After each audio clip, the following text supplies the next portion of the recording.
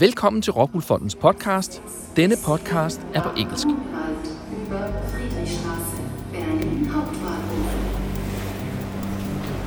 Everybody owns exactly one worker, which is themselves. I read that and I thought, what in God's name would you do at age 94? How much do we value the human behind it? Namely, do we merely value a result, an outcome? I want my accounting done, the end. Whether there's a human or not, I couldn't care less.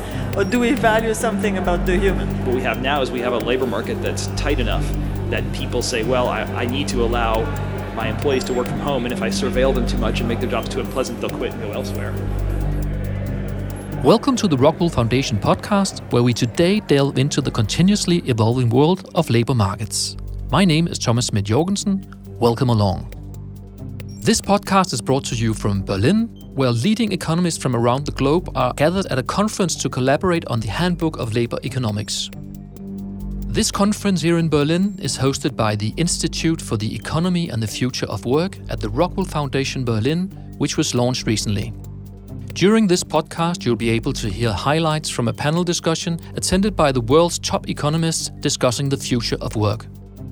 In the studio here at the Humboldt University in Berlin, we had the pleasure of talking to Professor and Director of the Rockwool Foundation Institute in Berlin, Christian Dustmann, and economist and Professor Thomas Lemieux from the Vancouver School of Economics at the University of British Columbia. They are the organizers of the conference and the editors of the Handbook of Labor Economics. Professor Dustmann and Professor Lemieux will help us explore the main topics from the panel discussion and give us insights into the future landscape of work. The main objective of the conference in Berlin was to gather all the contributors of the Handbook of Labor Economics. And I started by asking Professor Dustmann to explain the role of this special book that's been around for nearly 40 years. Well, the Handbook of Labor Economics basically summarizes the frontier research over the last 1.5 decades. We are now editing volumes 6 and 5. There have been many volumes before us, and every volume has been a key source of reference for basically the entire cohort of young students, the entire profession, and basically all labor economists globally. So it's a very big thing, and it's a very important publication. The first volume was being published almost 40 years ago, and the latest one in 2011. Why is it time for a new edition? Well, the main reason why there's time for a new edition is that there's lots of fascinating research that's been done over the last 10 or 15 years. So really what we've assembled is essentially the best mind in the profession who can, in their respective field, tell us what have been the most important and transformational research. If I may add, so labor economics and applied economics has really become very important. And if you look at the last 3 Nobel Prizes, 2 of them went to labor and applied economists. And I think that shows you how important that particular field is considered, not just in economics, but also more widely. In both your opinions, what are the most important contemporary topics for a new handbook on labor economics? One key topic is the importance of imperfect competition. The dream world of very competitive labor market is gone. And that's in large part because we have much better data now about firms and their employers, especially much better data in Europe. I mean, one of the important change compared to previous issues that there's much more Europeans involved, and that's reflecting the fact that lots of the new research, for instance, on the importance of imperfect competition comes from Europe. Yes, and certainly also we have seen a dramatic development of technologies over the last 15, 20 years with respect to their impact on labor markets, the roboticization of the workplace, for instance, the computerization, the digitalization, we are talking now about AI, and all that has been reflected, of course, in the economic literature. But then there are also very important developments in more traditional areas, like the family, like labor supply of females, Of course, also institutional aspects, the minimum wage. We think very differently now about the minimum wage, and it is conservative governments who implement minimum wage increases rather than governments who are left-leaning. So these have been all very important developments, and we will see that reflected in the new Handbook of Labor Economics. What are your expectations for this conference? First, that everybody in that room is going to learn a lot about what's been going on in the field. But another very important thing happening at the conference is the interaction between the different authors working on the chapters. And it makes a huge difference to be able to be all together and have formal and more informal discussion. And we think as a result, that's going to be a much stronger handbook than if we were just all sitting in our offices, lost in our thoughts, and trying to write good chapters. A central part of the conference in Berlin was a panel discussion about the future of work. The panel discussion brought together esteemed experts, including David Autor from the MIT, Ioana Marionescu from the University of Pennsylvania, Kervin K. Charles from Yale, and David Deming from Harvard. The panel was moderated by Chris Giles from the Financial Times, and it can be watched on YouTube. It was a discussion around the future of work and what key factors will play a part in tomorrow's labor market. I asked Professor Dustman and Professor Lemieux about the intention behind the panel looking into the future and about what they thought were the key takeaways. Well, I mean, the future of work is, of course, at the core of labor economics. We can only, as economists, we can only basically analyze what happened in the past. But we are also expected to look into the future. So politicians, the public, want to know, how do these experts actually think about how our labor markets are developing, how our economies are developing, and what are the things we should expect in future? So while the handbook is looking back at the frontier research over the last 10, 15 years, the panel discussion was meant to say, okay, look, that's where we are standing. Let's have a look into the future and into the topics which may actually be covered in the next edition in 10 or 15 years. Professor Lemieux, what did you see as the key takeaways from the panel discussion? Well, there was, of course, lots of discussion about AI. It's a little bit unavoidable when we think about the future of work. But, I think there were very important nuances, thinking about, for instance, what are going to be the skills of the future that are actually going to be useful to workers in this world where technology is changing. And some of the panelists also mentioned this is not the first time there's technological change affecting the labor market, and it's important also to take a pause. I mean, AI is not going to change everything, and the kind of more traditional topics being covered in the handbook, like skill acquisition, the role of labor market institutions and policies we have actually great chapters on that in the handbook, and these issues are going to become even more important with these new technological changes.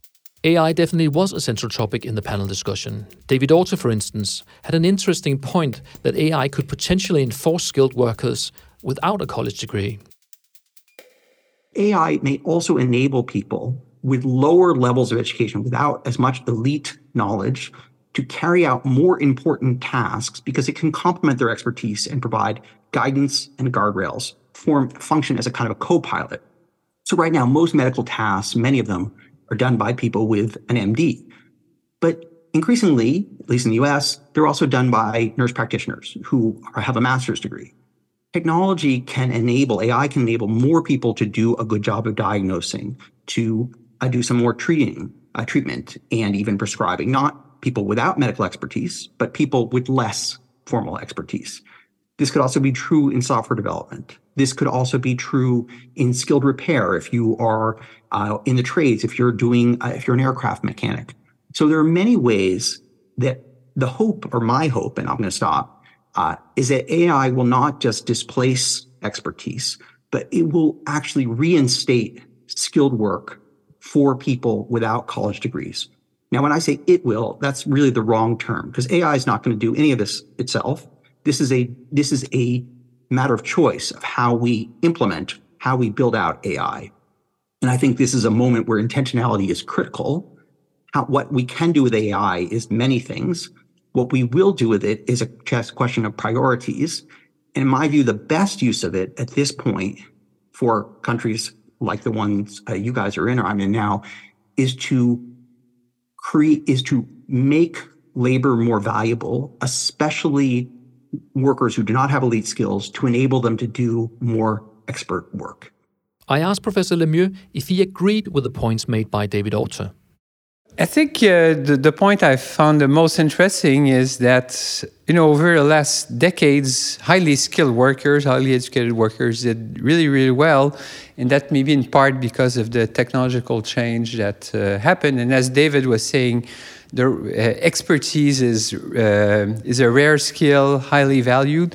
But actually, AI could change that and actually help workers more at the bottom of the distribution who've been struggling, but then it gives them new tools to be able to become a little more experts in their own work. So that could actually reduce inequality after all this increase in inequality. So I thought that was actually a very important message from David Autor's discussion. Yeah. Following up on the role of digitalization and AI, David Deming of Harvard University referred to what he calls soft skills, or more precisely about how human skills will fit into the future of work. Well, if you think about how work has changed since the commodification of information that was the digital information communication technology revolution, it really, in settings ranging from a retail bank where they had optical character recognition to a valve manufacturing plant where they adopted computer numerically controlled machines. So instead of the person physically cutting the valve, you could program a machine to do it. In all those different types of settings, white collar, blue collar, in the US and abroad, you could see that it caused jobs to shift towards this reliance on these kinds of soft skills. So, they would reorganize the factory floor so that workers communicated more, so they could figure out, okay, we have a custom batch coming through. You use that machine, I'll use this one. Let's time it in a way to optimize our throughput. And they hired people with higher levels of education. They required different sets of skills that were things like problem solving, like we got a really complex thing and you have to adapt to it. And what I take from that, it doesn't necessarily guarantee that the same skills that were valued at the dawn of the digital age will be valued going forward with AI, but I actually think it's a pretty good bet. And I want to try to convince you of that. I think the reason is that what we're really looking for is people who can fill in the blanks from a routine process. This routinization of production started with physical tasks, a bulldozer rather than a shovel. And it's moved to the routinization of information processing tasks. And so anything where you can clearly delineate the steps along the line, we found a way to automate, either through AI technology or through some physical machinery. And I think it's a good summary. This is probably not literally true, but it's close to true, that you can create or program a machine to do any one thing better than a human, no matter what that thing is. But people are general purpose technologies. People can shift from doing numerical calculations to operating machine to talking with each other all at once and quite flexibly in response to a changing environment.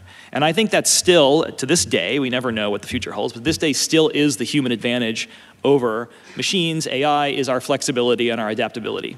Commenting on David Deming's views on soft skills and what they will mean in connection to AI, Professor Dustman said, well, yes, that has been a topic which has I would say even dominated some of the debate in labor economics.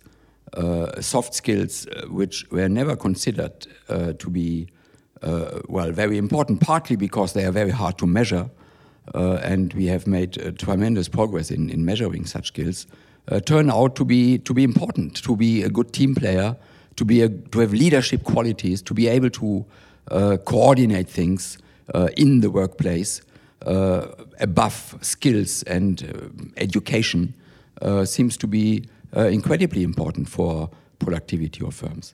I thought that Kervin Charles, who is they were all world-leading experts. We had an absolutely fantastic panel coming from the best schools in the US, so it was really illuminating and I thought very, very exciting. Kervin Charles points on how new technologies basically affect the differences between different groups in the labor market. Do they increase disadvantage of minority groups, or do they help minority groups? Is of course a very important issue.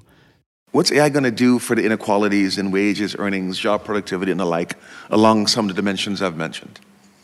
I'm not sure. Nor is anyone, I think.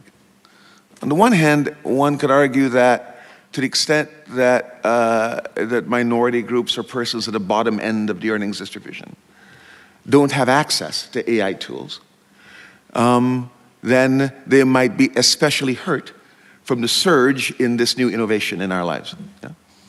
On the other hand, I don't know if anyone's had the experience of having AI quickly edit something they wrote, just to check for grammar or something. It's astoundingly good and getting better by the day. Now, my grammar is pretty decent. I can imagine a different Kerwin, whose grammar is not so great, for whom the ability to run something he wrote by an editor would be especially helpful. How AI will play out, interacted with various inequalities, is something we don't know, and something I'm really keen to see. At the very end of the panel discussion, Professor Dustman raised the question as to whether perhaps AI gets too much focus in the discussion about the future of work. I asked him why he asked that question. Well, the thing is that public debates on any issue tend to overshoot. So that means if something radical happens, everybody talks about that, and it shocks the public, it shocks experts. Well, after 1 or 2 years, very often it turns out that, these things are important, but they are put much more in context. So what was quite remarkable yesterday is actually the power of AI in the sense how it has, through the introduction of ChatGPT, for instance, affected the public debate. That was a real shock to the academic community, to the public, to experts who haven't foreseen the incredible possibilities that actually arise. And I think the debate yesterday was very much dominated by that. And that was the point I wanted to make, actually. Do you agree with that, Thomas? Yes. Yeah, Christian and I almost always agree. So, yeah. But we definitely agree on this one. And maybe to raise 3 other issues about the panel. I really like Joanna, who knows well about the policy context, especially in the US, did a very nice job, connecting these AI, the development of AI with the regulatory framework of the future. We have important social choices to make here. And in particular, we have to ask ourselves, who owns these AI tools now? Who will own them in the future, and who will benefit from whatever returns this technology is creating? So that raises the topic of optimal regulation, taxation, a lot of topics that we love to study in economics. And I think this is more than ever a topic of great importance that we should think more about. And the future of work is going to depend on the policies that we decide to put in place or decide not to put in place. If we decide to stick with the status quo, that's also a choice. And that's going to influence firms' decisions, workers' decisions going forward.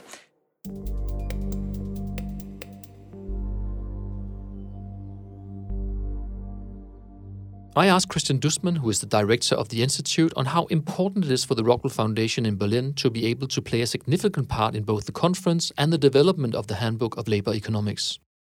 Well, we consider ourselves as an institute with very high ambitions. So the idea of Rockwell Foundation Berlin is basically a wider, more European and potentially also more global reach out than the existing excellent institute in Copenhagen. And as such, we of course want to reach out to the very best people in the field. So this conference, which brings together the top experts on work which has been produced over the last 10-15 years, is exactly where Rockwool Foundation Berlin wants to be in the future. We want to be at the very top. What will be the distinction between the work here at Rockwool Foundation Berlin and the Rockwool Foundation in Copenhagen? Well, Rockwool Foundation Copenhagen is widely known for the excellence of their research. However, it is conceptualized to focus slightly more on questions which are important in the Danish context directly. So they look at Danish data, at Danish questions.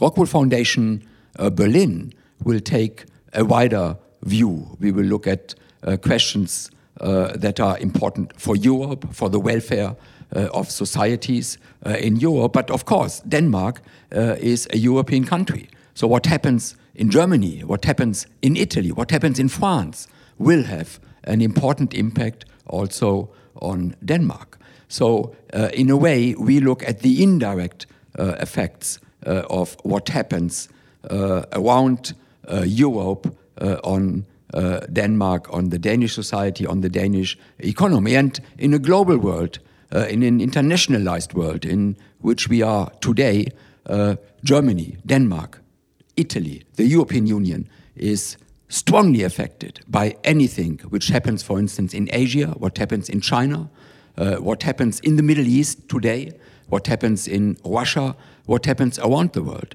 So we will also take a global view, looking at processes, for instance, in Asia, the development we are seeing currently in China, and how that affects, first of all, Europe, and secondly, Denmark as a European country, and as a country which is directly affected by these processes.